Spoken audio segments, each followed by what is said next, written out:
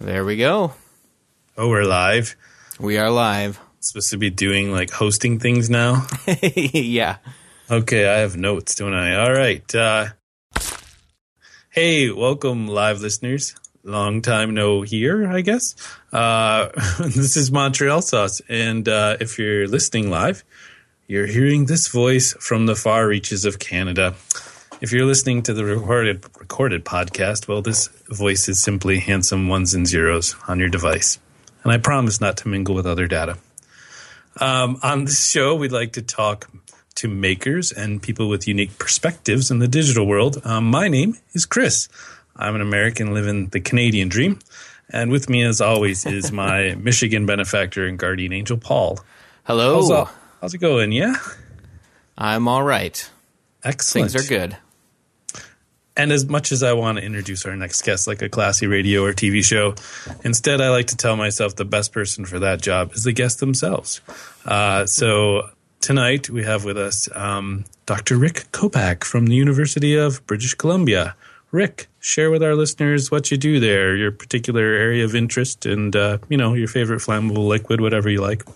Okay, well, I am a faculty member at the iSchool, formerly the School of Library, Archival, and Information Studies at the University of British Columbia, in an effort to update image and content and all that stuff. We're moving into the 21st century by calling ourselves iSchool now, and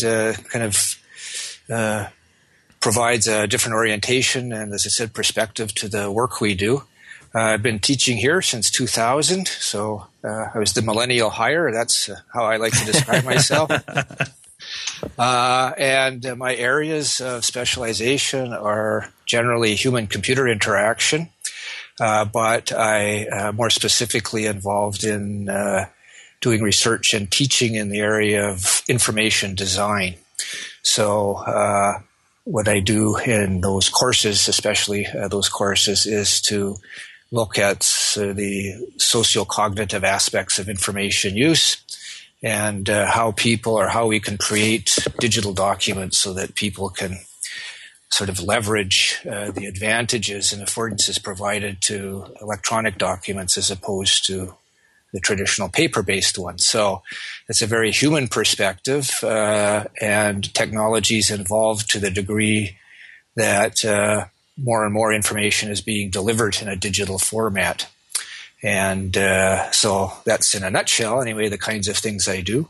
And I can talk about any one of those things in more detail. In terms of inflammable drinks or flammable drinks, what's the difference? I don't think there is a difference. Isn't that the... I don't think so. Martinis, not necessarily inflammable, but maybe as dangerous. Yes. Information design. Okay, this is why every time we've talked before, you're just like, yeah, I teach. Yeah. Well, that's why they have us, We like to think it's for other reasons, but if we weren't educators, we wouldn't be here, I don't think. But... well, the information design, if you want me to go on about that. Yeah. I have two courses on that topic, and one is on kind of more architectural principles of information design. And so when we were talking about information systems, it's very much a design perspective as opposed to a more traditional business or computer science oriented point of view. So we're focused much more on that human document connection more than specifically the particular widgets that we might develop to provide certain affordances to a computer app or a software application. That's something that's more traditionally done in something like computer science.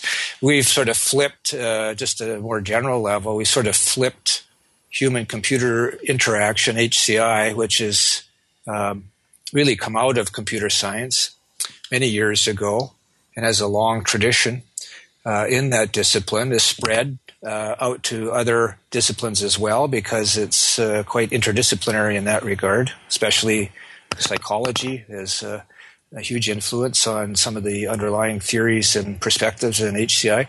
But we've sort of in the school here, and certainly within the larger community, have focused more and sort of kind of angled our perspective more on what I would call human information interaction. I always like to characterize it as I can remember, unlike you fellas, I can tell, remember a time before the web.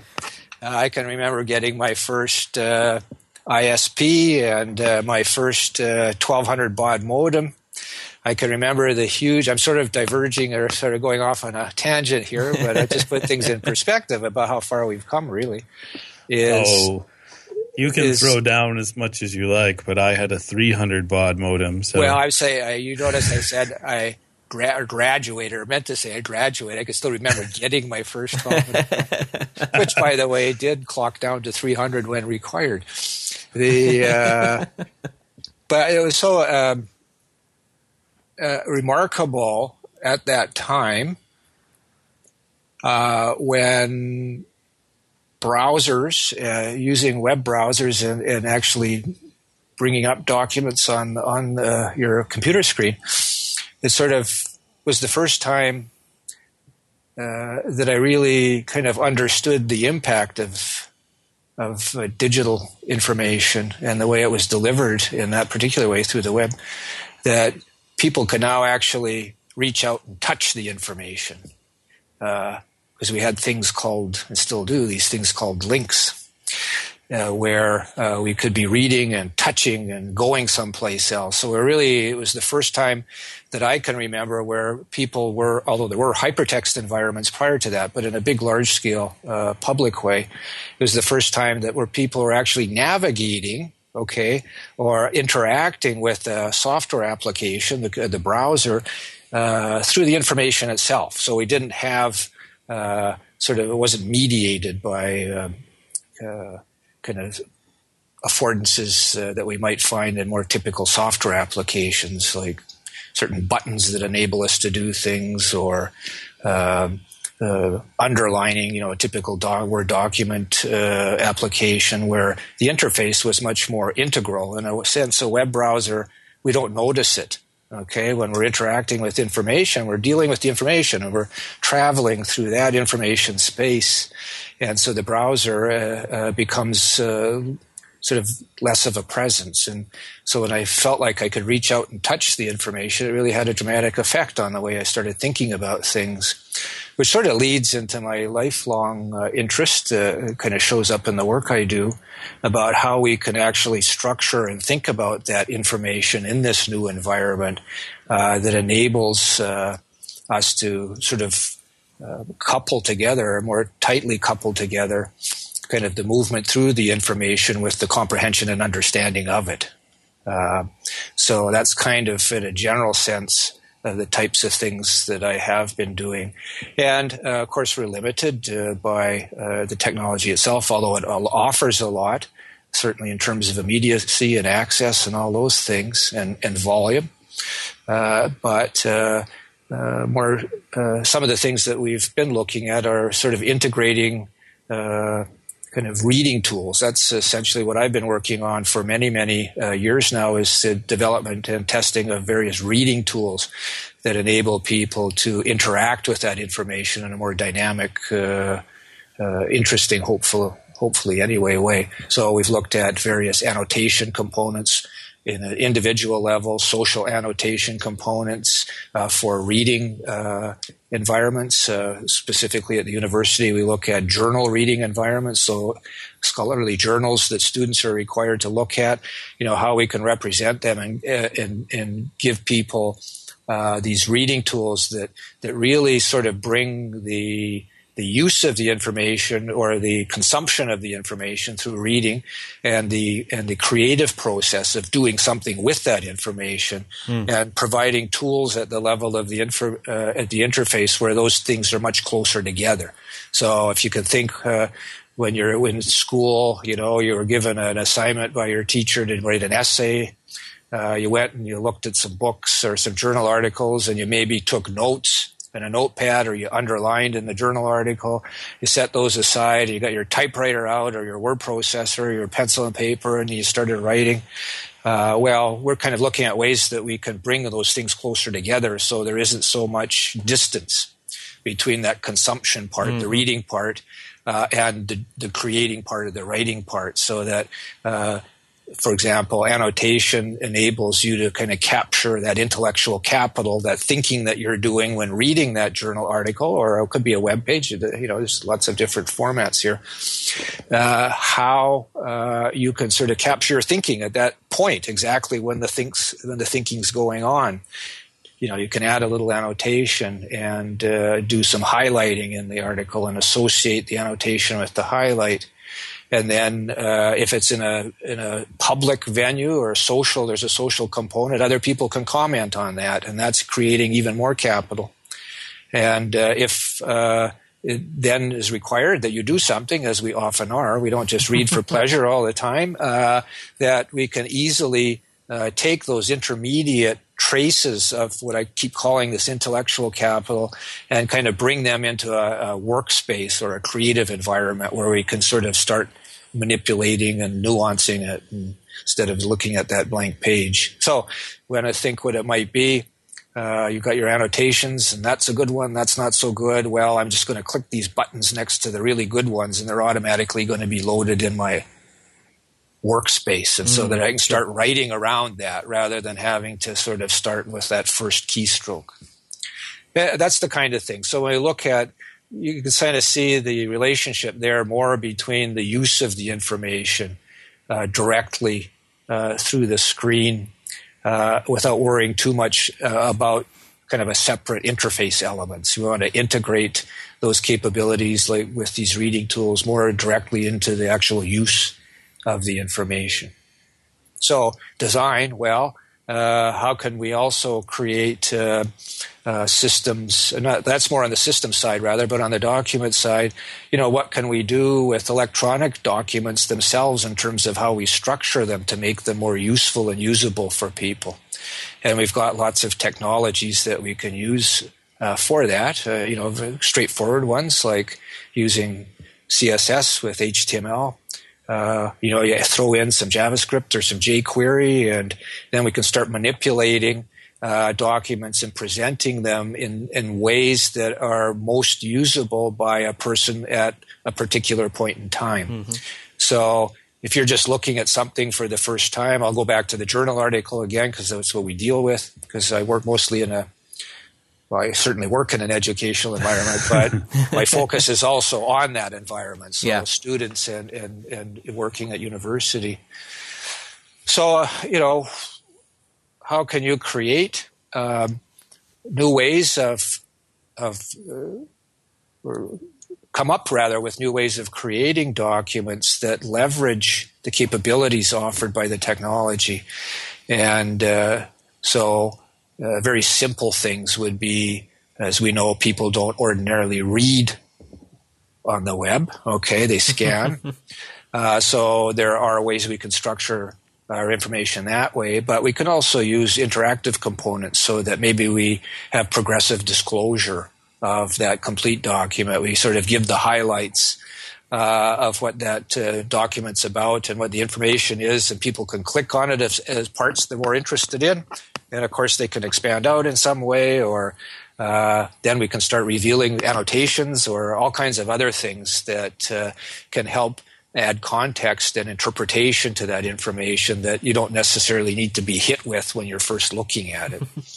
So, there's a long research history and how people use information, and we try to leverage some of what we know about that and make it or utilize it in these more advanced reading environments. And what we do here is we look, our focus is we're not developers. And that's what really distinguishes us maybe from, and probably I'll get pushback on this, but it maybe distinguishes what we do from what people working in computer science do. We're more focused on content and the relationship of and use of that content within a particular technological environment more than on the technologies itself. So that's why when I say we're kind of angling and calling what we do more human information interaction as opposed to human computer interaction.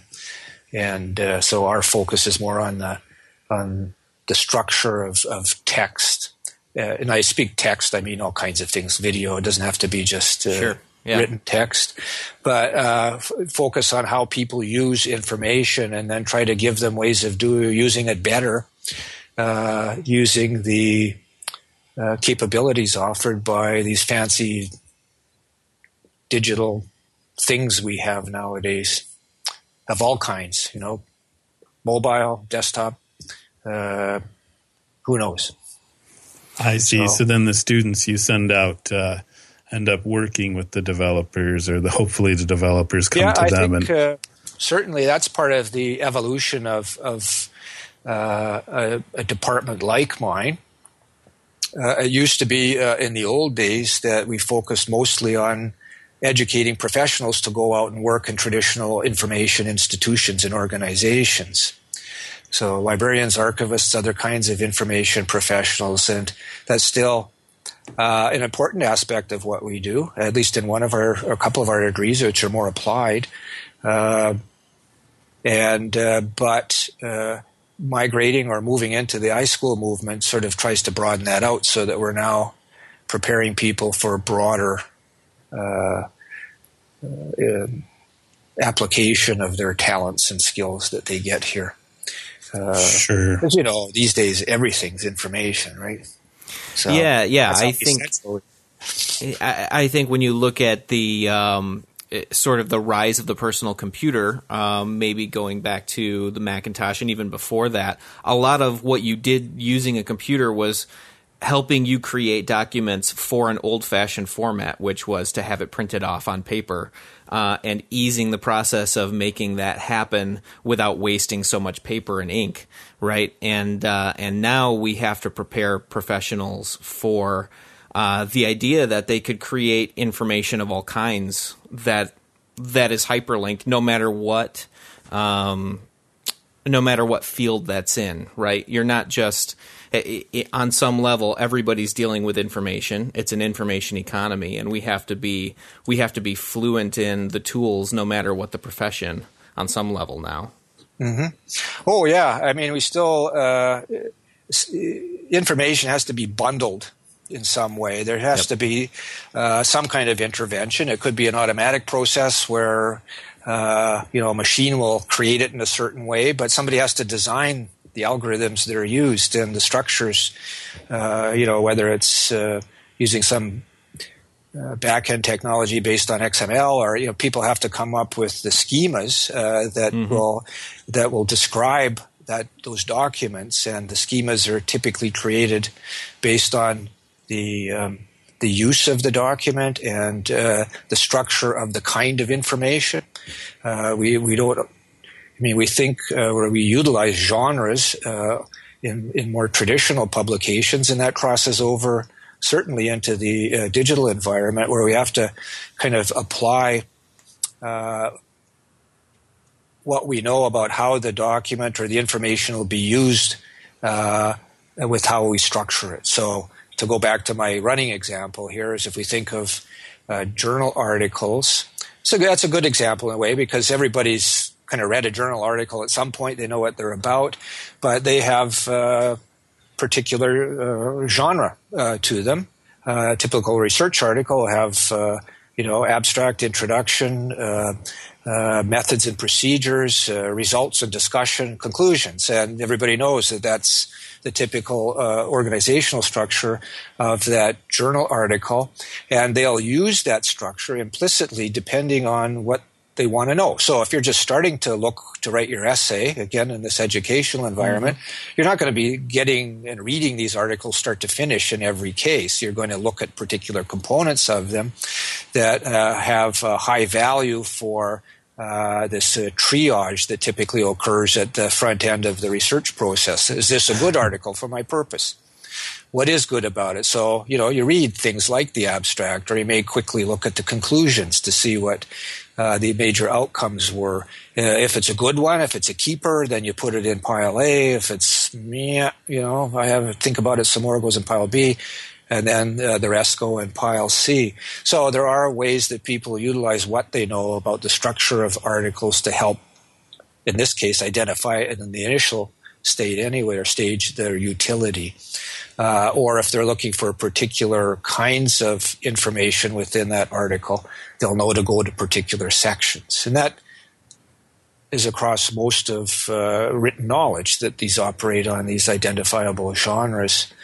And it creates expectations about the arrangement of different kinds of information. So what we do in more document-centered information design is to utilize what we know about how people think about a particular kind of information and then give them tools for helping with that. And so that's kind of at the core of at least information design as I see it. And then, of course, there's all cognate areas of graphical design, and people will think of information design more typically, I think, as visualization, for example. That's a really good example of kind of a more typical view of information design, is how can we get the biggest bang for the buck in one picture. Yeah. Well, it's the principles, underlying principles aren't so different, is that we're trying to communicate, and we're trying to make or communicate this information with the least effort, which is increasingly required because of this huge volume of information that we're typically faced with. We have to be very efficient. So we have to think of creative ways of doing that.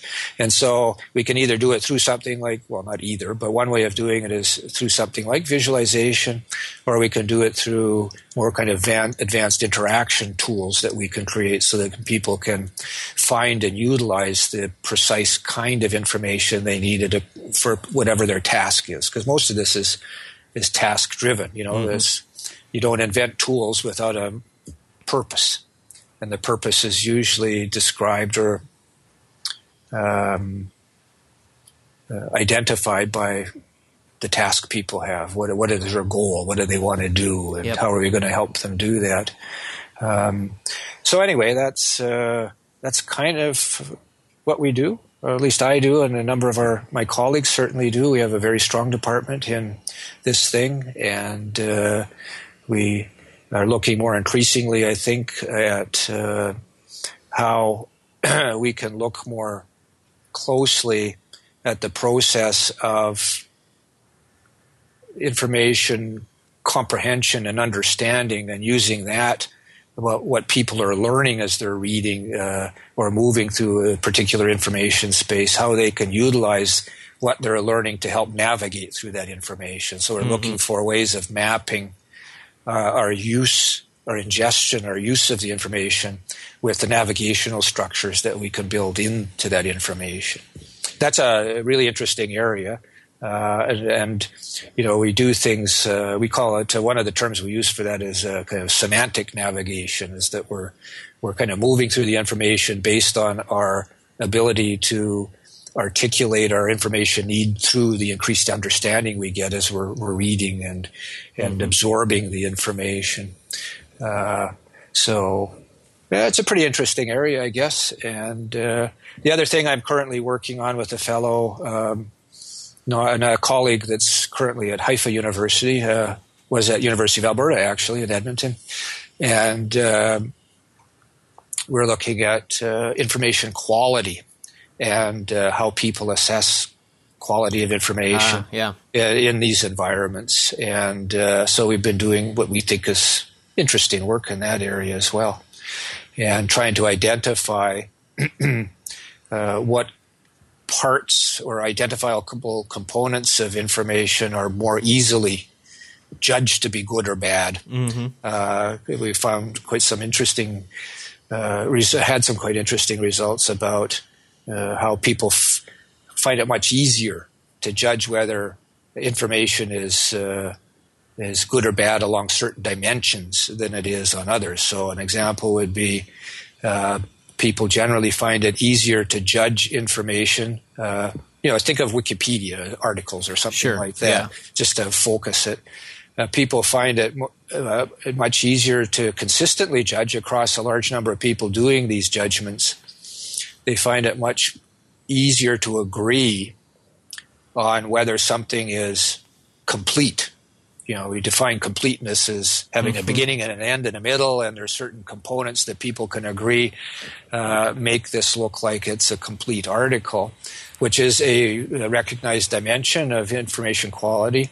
And also something like representation. Does it follow a consistent structure, and are the headings clear, and is it communicating properly through the way it's been presented to the individual? So there's been lots of interesting studies to show that representation really affects people's judgments of quality. So a cheesy looking website, as information rich and as good as it may be, is judged less quality, having less quality than something that is much more, quote, professional looking.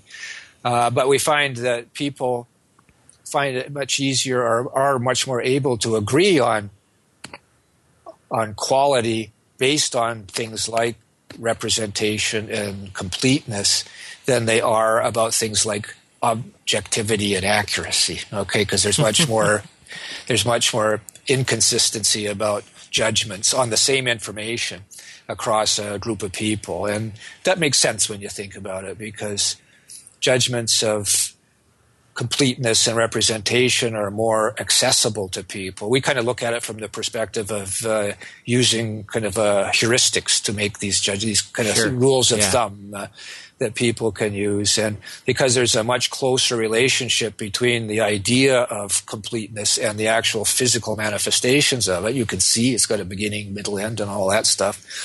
We see that there's much greater levels of agreement, because there's a less distance between the semantic and physical components of that, if you will. I mean, people Whereas objectivity, if you're not a domain expert, or accuracy, if you're not a domain, you know nothing about that area, who are you to judge whether it's accurate or objective? So there are other elements that come into play there, and we're kind of looking at what's that all about, and what are the practical outcomes of that? Well, maybe we're thinking of some way that we could indicate through some kind of social contribution, kind of crowdsourcing quality assessment of various online information objects or documents or whatever. So, and we know at what level people may be making those assessments of quality. And we know that we might get them, for example, if you look at Wikipedia now, they actually have a capacity for people to judge the quality of the article based on a number of these dimensions I keep talking about. Maybe that's something that we should get to look into more closely, is not just asking a general, is this a good or bad article, but ask them, is this a good or bad article based on these different criteria? Sure. And then we get a much more nuanced sort of idea. And we know when people are judging the quality based on whether it looks good, as opposed to whether they're domain experts who can actually see that it's a high-quality article based on the content. So that's just another direction that we've been looking at. And it's not, of course, not unrelated to the other part that I was talking about earlier. Anyway, that's certainly what we fill our hours doing, aside from all the other things. Teaching students. I feel like there's a dimension of complexity in any given document as well, because you talked about being potentially a domain expert versus being a layperson, and the layperson maybe wanting to understand, a very high-level view of whether that's quantum physics or some, equally complicated thing that, boy, you could learn forever about this and still not even be a domain expert. And at the same time, you have people who are domain experts there that can elevate a document or decide, this is a great beginner's intro. This is quantum physics 101, but this isn't, this isn't a high level document, and being able to make those judgments as well. Yeah. Yeah, that's what's behind it all, is that, you want your Nobel laureate who's read the article and give it the thumbs up, maybe a little more cred than Sure. than Denise, who's a grade 8 student at some junior high school. So nothing against Denise, but exactly that, is that you want to kind of, like I say, have a much more nuanced way of people's, and that's kind of the hard part, is establishing how people present their bona fides, right? I mean, anybody in an online environment can say pretty much anything about who they are. Those become the real practical issues about, even if we develop these different rating scales that people can use or participate in using, they're still kind of based on the honor system. And, we kind of know how well that may work in any given. We have to figure out on top of that, how do we rate each other or keep each other in check so that we know how to elevate the right people. Yeah, and I think I don't know much about this, but one of my colleagues was doing some interesting work in online gaming environments, and actually did some interviews with, because there's a hierarchy within these. Yes, there is. Sort of gaming environments where there's acknowledged experts, and they're often will provide advice on aspects of the game, or they're at least perceived to be mentors. Okay, when it comes to helping people do better at the game or to achieve some particular level. And there are these acknowledged experts, and is a way that the gaming community recognizes this kind of accomplishment-based hierarchy, and people are treated accordingly when it comes to suggestions they may make and the more communicative components of that gaming environment. Mm-hmm. But so I guess it's possible. I guess it's just difficult to do in a generalized. Yeah. So, I mean, if it's a community, whether it be a community of practice or a community of play, then there is rules that develop about how people interact with one another and so on. But it's hard to do that in a nebulous sort of. It's hard to bring that concept to the entire internet. Yes, very difficult indeed. And I don't hold out great hope that we'll do better. So I'm not sure what the answer is to that one, but yeah. I think when I think of hypermedia, obviously the thing that the thing that probably everybody's most familiar with is the idea of stumbling on a Wikipedia page and then losing 2 to 3 hours of your day clicking from Wikipedia article to Wikipedia article, learning, fascinating things that you may never need to know again, but it's just fun to consume that information, and it's fun to link from thing to thing, like you say, navigate your way through the information. The original thing that I think of is going back to HyperCard. I love that program. Yeah. I still don't feel like there's anything like it from a tool to create an interactive document standpoint. I don't think there is anything like it, really. You can do a lot of the things that it did using web pages and HTML, but I still feel like it's a much more cumbersome process than HyperCard made it. Yeah, I think. I think there was a certain uniformity that was imposed on the creator in using HyperCard. Yes. But that was a good thing, I think what it did was, all design has constraints, and I think it provided some nice constraints in terms of the common look and feel, and we also have to remember that was a time when it really was a pretty kind of small world. Yep. And it wasn't sort of this worldwide phenomenon like it is today, the web is today. Yeah. So I think in some ways we didn't have to be, that uniformity or that homogeneity was much more acceptable because, we didn't have any other models, and advertising typically wasn't involved, or there's a lot of Sure. other things that sort of play into that dynamic now. But there was something elemental. I'm wholly in agreement on this one. There was something, it really hit a sweet spot in terms of that balance between the volume or amount of information you could put on any one card. Yep. Okay. And the ease with which it could be connected with. I mean, it was very much more elemental, if I can use that term, much closer to that node link sort of idea that sometimes gets lost in these very complex environments that we work in and read in and create in today. But I don't know. I really missed it when Apple dropped HyperCard. And there's a question for you. What was the most current Apple available when HyperCard was still? Oh boy. That'd be like. It seems like HyperCard was still running on OS 9, but I think they stopped making it and selling it well before that. I think it was probably like System 7, maybe 7.5. Yeah, no, I was trying to remember that the other day.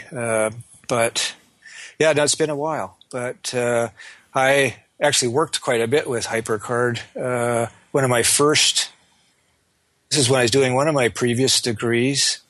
I got a job. No, it wasn't a job. It was a course, like an independent study course. And I had to create in the science Sigmund Samuel Library at University of Toronto. They had about 40 Mac Classics out in the common area that people could kind of look up and figure out how they would use the card catalog and how they would find particular kinds of information. In my day, it was called bibliographic instruction. Nowadays, it's called information literacy. But that was my first kind of real project using HyperCard, other than for my own, was to create some of the searching stacks for that BI application that Sigmund Samuel Library had at U of T. So students first year, second year students could sit down and figure out how they could subject search a card catalog.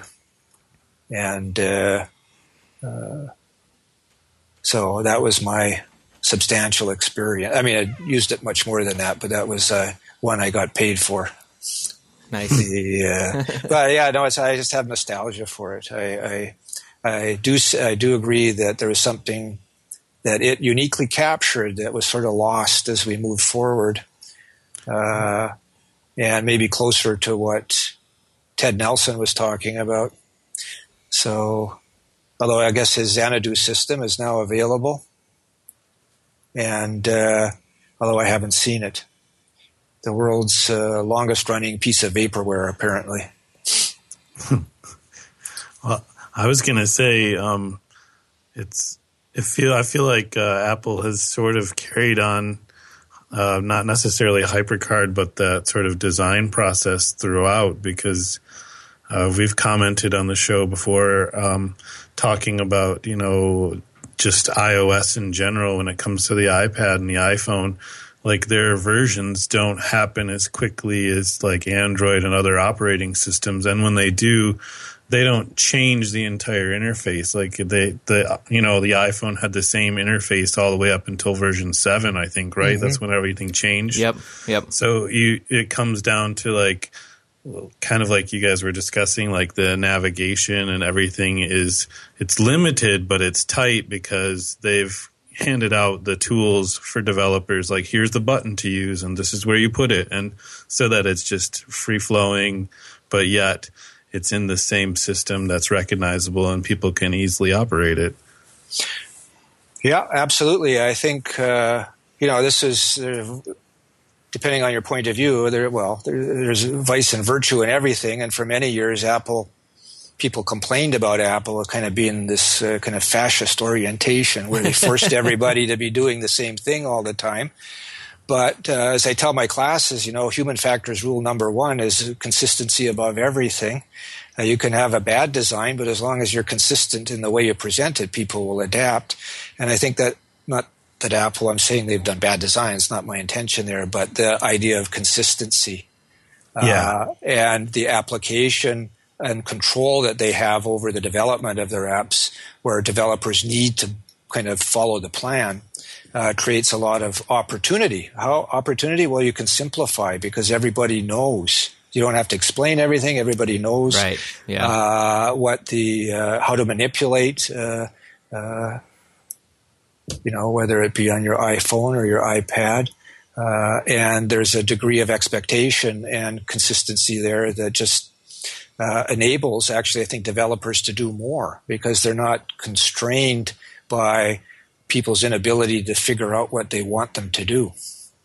And if you look at the iOS guidelines, you're looking at, I think, about 450 pages of design guidelines. So they've obviously thought it out. And they've got a little something there for every contingency. In one of my classes I just finished, more and more people are now, as their design project, prototyping iPhone and iPad apps. And so you can see the effect of a well-established and enforced set of guidelines like the iOS design guidelines, and sort of the effects that they do have is that that's the constraint developers work in. And the thing is, the beauty comes in presenting something that's fully engaging in their own particular way, given their own view of the world, the developers and designers I'm talking about, but presented in a way that provides an infrastructure that's common for everybody. And so that's, I think the beauty there is designing within those constraints that Apple imposes. So I'm not sure where that came from, or I answered the question there. But, no, I was just going to say through research before our discussion, I was creeping around the internet because you can do that, and I found a couple of syllabi for your classes and a list of links that students could go to help them, and sort of back to the information design and interactivity with your information. I think one of those links brought me eventually, as I, like Paul said, sort of swirled down the hole in clicking links and learning new things. I had found this whole page that was dedicated to the idea, because current iOS trend is all the flat icons. So this web page was what's better in a design sense, like the flat versus the old school beveled buttons. And that whole website was designed in with the I forget what the technical term is, Paul, but where you can just keep scrolling endlessly, and you just kept learning about the different. This is how people present and design things with flat icons, and this is how they do it. And eventually, as you scrolled, it would say, "So, which one do you like?" And then you would click on it, and it didn't take you to another page. Again, through the magic of HTML5, it just brought you into a game because you were now the character you chose, when it just was a silly fighting game.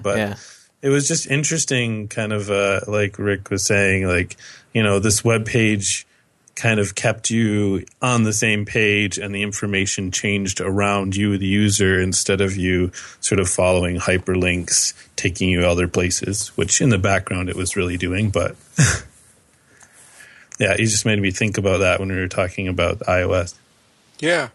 The other thing I was thinking about, I guess, or was brought to mind, was this is kind of the idea of, kind of to go off on a tangent again, is this idea of serendipity. And when you're saying you're endlessly scrolling there or clicking on links, that's sort of. I went to a workshop a couple of years ago where it was on serendipity, and the question was, can you create it? Now, to me, that's an interesting question, is can you create serendipity? Or can you plan for it? How can you plan for the ineffable? Or how can you plan for something that people really don't understand how it happens when a switch goes off and you have insight into something, or something you see causes you to think in a certain way? I suppose maybe an interesting question there is whether or not we can design for that kind of thing. That one I don't know. That was a very interesting workshop, and I think there were lots of ideas about it. But, to some degree, I think we talk about design and all this and guidelines and so on, but sometimes I think we just have to stop and kind of let people do what they need to do. I'm just wondering, maybe the best design environment is one where we design for freedom. I think that's a high-level goal that I'm not sure I would know. It's one of those things where you kind of think that's a great idea, but how would you do it? How would you Sure. maximize, given a kind of a generalized user population, how would you necessarily maximize people's ability to draw something useful, out of their kind of ongoing information activities in something like the web? Anyway, I kind of got off track there. Sorry. No, that's what we do here. Yeah, get off track? Yes, Yeah. exactly. Okay. Oh, I'm good at that. It's a show made of rat holes Okay. that we just go down. Yes.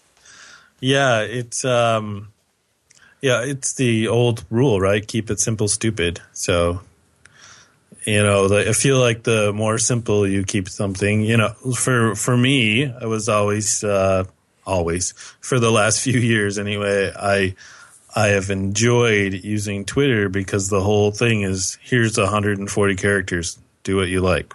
Mm-hmm. And then you get to Facebook, and now you can post pictures and you can share documents, and there's an email component. And it's just, there's so many other things going on.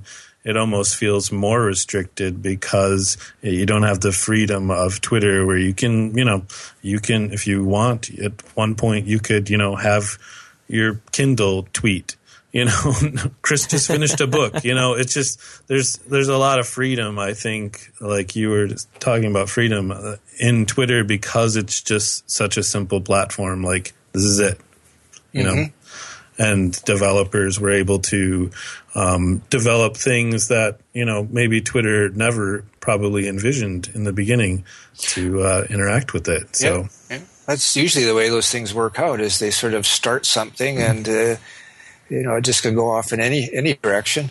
I think Twitter is another good example of how oftentimes the most interesting things are those things done within identifiable constraints. So I guess that's where I'm kind of hedging around it, because I can't really clarify in my own mind what that relationship is. There, you said it quite well, that in a way there's freedom there.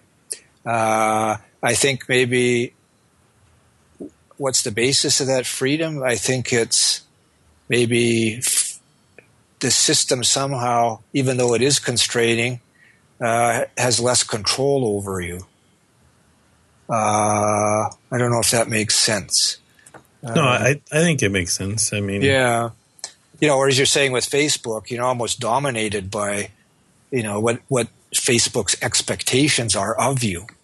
They're much more complex and varied, and and then sometime to participate in that environment, you sort of, I think, against your will sometimes, are needing to make updates and add this and add that and the other thing, because that's what Facebook is, and that's what it's expecting you to do. There's something elemental again about Twitter. It's like a haiku, I guess, compared to some elaborate narrative poem or something. Yeah. I think, I mean, it's very easy to try to compare the two as social networks, because you've got Twitter, which I think still is the much more simple model of very short messages. You can attach photos to your tweets now, and you can always post links inside of your tweets. But the only real privacy settings you have are either lockdown, completely private, approve everybody, or be completely public. And then when you go onto the Facebook side, like you said, Chris, there's far fewer limits in terms of what you can post or how you can interact. There's, the like button.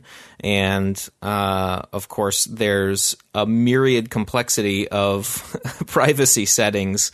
Who do I want to post to? Which friends can see this? Which friends can't see this?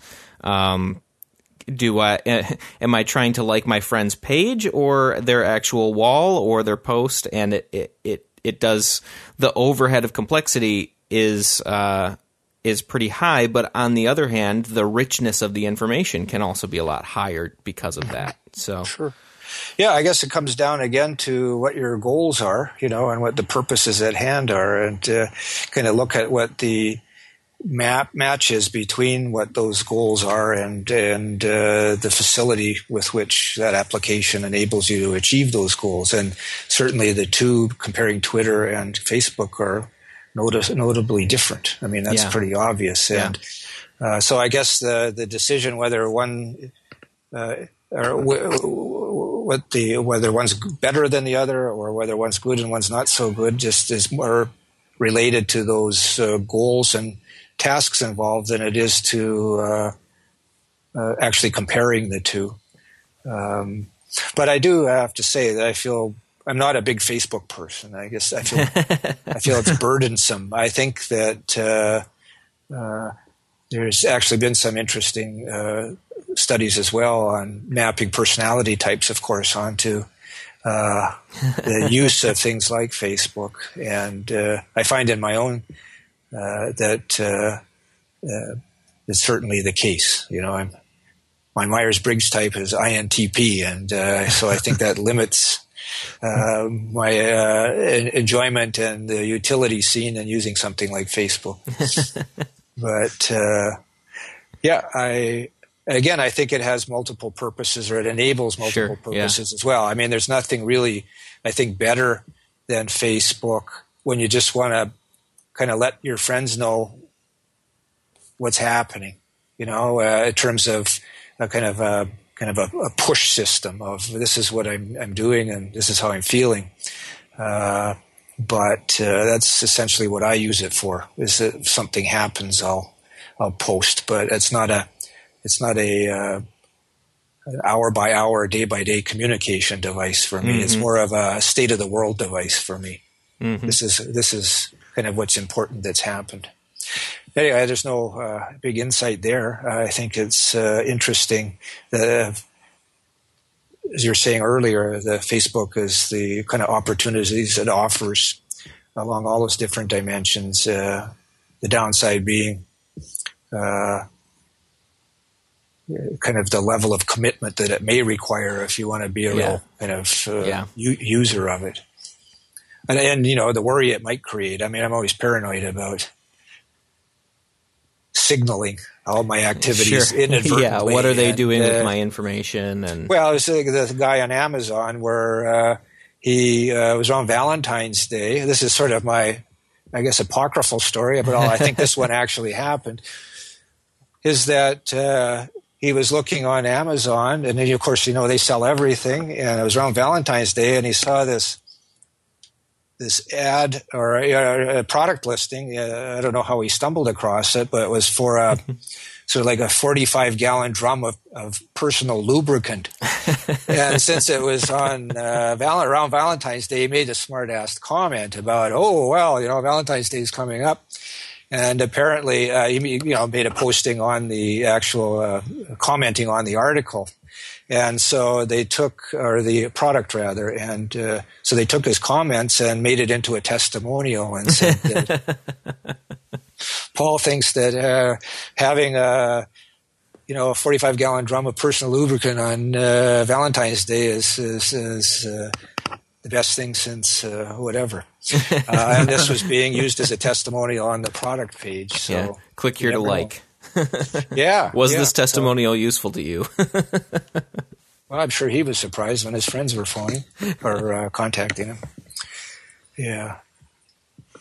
Yeah, it's definitely a scary thing for sure when that kind of stuff happens. Yeah. I show my age, when I talk like this. Because I'm sure, I was not a early or late adopter really in a big way. In terms of using it as a communication, as a device to study and to look at and watch how people use it. That's what I do, but using it myself, not so much. So I may sound like an old fogey sometimes when I talk about some of these things. Well, I just sort of drift on both sides because it seems like that's where the world is, and I would like to interact with people. So I sometimes fall into those. But then, when people are using like Foursquare and stuff to like post their location, I'm like, so you're not home right now? I really do like your laptop. Like, Yeah. It seems ridiculous to me that you're going to report where you are 24 hours a day, but okay. Yeah, well, there's certainly the security aspects of it as well. And as we know, there'll be lots of people around that will be able to take advantage of that kind of information. So, yeah. I'm always floored too when I see like more stuff come out. Like, what was it? Chevrolet, like last time this year was like touting like there's an app for the car now and you can like start it from wherever you are. And it's like, well, how many things are hacked daily? That sounds like a bad idea. I lost my phone in the subway, and now I lost my $30,000 car as well. Yeah. I've got that app, Chris. It works really well. Yes. Even on my neighbor's car. Right. Yeah, well, I guess that was didn't the Volkswagen a Super Bowl or two ago, didn't they have a sort of an ad that played on kind of remote starting and sort of accessing your car in various ways remotely, where the little kid was standing outside doing his Darth Vader thing. Yeah. Yep. And his comedian dad started up the car from the kitchen. So yeah.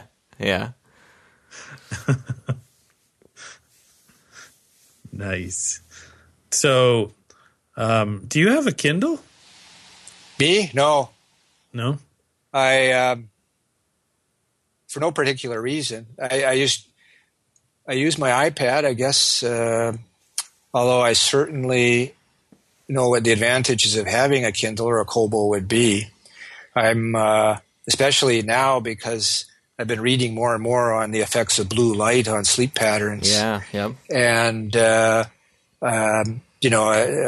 use my iPad the greatest amount of time in the evening, which is apparently the worst time to be using it because it upsets your circadian rhythm because you're not supposed to be viewing devices at that time of the day that are predominantly or have a heavily producing blue light at that wavelength, because it's essentially telling you the day's starting. So waking up at 2 a.m. for no apparent reason seems to be a bit of something to that. Especially here in Vancouver, where the sun never shines through most of the winter months. You're not getting. I've got actually a blue light, little Philips, I think, blue light panel in my office, because our offices here have no windows in them. And so I can sort of, this time of year especially, I can come in the dark and go home in the dark. And so you get no sunlight or very little sunlight all day, and you go back and you sit down and you got the TV on, and of course you're watching the TV and also looking at your iPad and reading an article while you're watching TV, and you're just inundated and Yeah, your brain just keeps thinking it's daytime, it's daytime, it's daytime. Yeah, and so the sun's coming up, and all of a sudden it's 10 or 11, and you're going to bed. But yeah, so anyway, I think I might get myself a pair of those amber glasses. Apparently, they've got amber glasses you can wear in the evening now if you're going to be watching TV or using your iPad, or the new Philips Hue lights. I think you can probably. I'm not sure. That's something else now you can control with your iPhone. Is the color temperature and intensity of all the lights around you, all the lights in your house. But I can just see you sitting in your living room with the amber glasses on. Your wife coming home saying, "Were you just at the shooting range? What?" That's right. Where's your gun? Yes. Just my iPad. I'm sure that would be quite a sight. But that'll be the once a nerd, always a nerd, I guess. Must be a more appropriate term there. I just can't come up. There's a better word that I wanted to use. That'll be the next upgrade of your Jawbone. Will be to have a sensor on it to see if there's blue light in the room and buzz at you and warn you, "Hey, it's almost bedtime. You can't look at blue lights anymore." Well, it gets back to this sort of theme I was on earlier about when kind of the technology, at what point does the technology start to control you? Mm-hmm. Because we give credence to these things. The idea of, at least in the early days, there was a great book that was written where the author distinguished between the great ages of computation, and sort of the first age was kind of the age of automation. So if we go back years ago to the days of big iron, these IBM 360-67, and then the Amdahl came along, and there was all these sort of general purpose business computers, but the big mainframes. And what their function was, in large part, was just to kind of do jobs that were repetitive. But by a computer, it could be done much more accurately and certainly much more quickly than having a human person do it. And then we got into the age of augmentation. Okay, that's when, especially in the era of the PC, when we got things like Lotus. I don't know if you remember Lotus 123. Oh, yeah. One of the first successful spreadsheets. I think EasyCalc or something was another one at the time. Anyway, where we're starting to use computers on an individual basis as augmenting tools, to help us do things better in our own personal lives or in our work lives. And I guess we're getting into the age now where we need another A word there. Age of automation, age of augmentation, age of something, where we're starting to maybe be controlled by our machines. Apathy. It could be, yes. There used to be an apathy club at early days when I went to University of Alberta. I forget what it was called. But, what I'm saying here is that at some point we sort of give up the locus of control for a lot of our daily activities to devices. And, I'm not sure at what point that ceases to be a good thing. But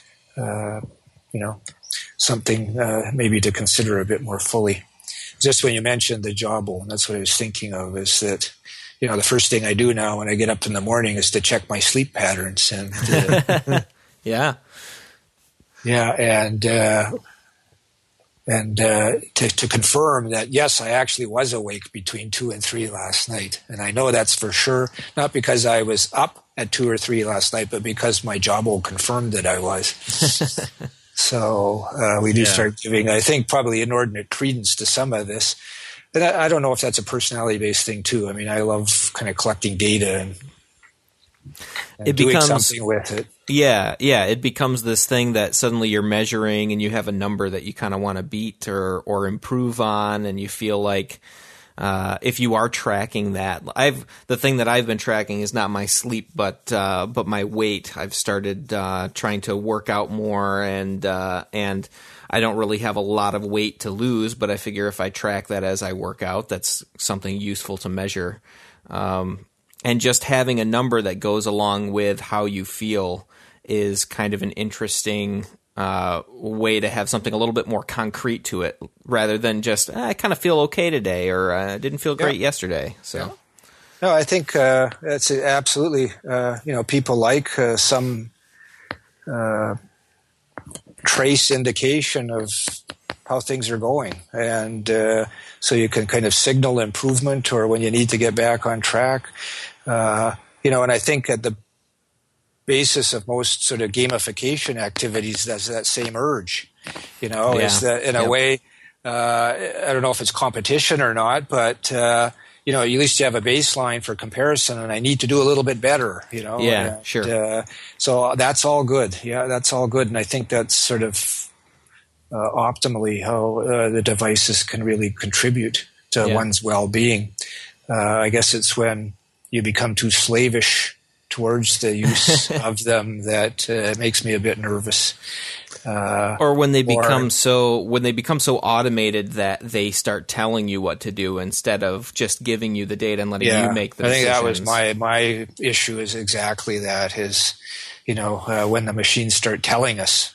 Because we give credence. We offload. That's what they're for. Sure. We offload a certain amount of work, whether it be cognitive or otherwise.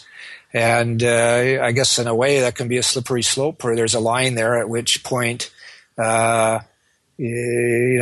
shouldn't be going. It's different for everybody too, and some people, I suppose, again, to go back to my Myers-Briggs analysis, there's probably certain personality types that much more kind of having to be told what to do all the time, or being suggested what one do rather than having to figure that out or consider it in a more context-sensitive way, not so automatically done. Anyway, that's opinion at 10 after 7 on a dark and stormy night. The inky shadows. And into the inky shadows goes this particular episode of Montreal Sauce. But stay subscribed, because next week we will be back with Rick once again to talk a little bit more about information design, as well as talk about some of his favorite books, movies, media, great stuff that we like to talk about on Montreal Sauce. I am Paul D on Twitter, Paul DeLu, and my co-host, as always, is Chris Sickinga. He is Sick Days, SIKKDAYS on Twitter, and head to MontrealSauce.com to take a look at the show notes for this episode. And if you would, do me a favor, as a friend of the show, head to iTunes and give it a rating, or give it a review even, and be honest. Give us a, whatever rating you feel we deserve, whatever review you'd like to leave for us. But that would be wonderful to give us A, some feedback, and B, that can really help boost you in iTunes, which we would really appreciate. So thank you much, and we will see you next week. Bye.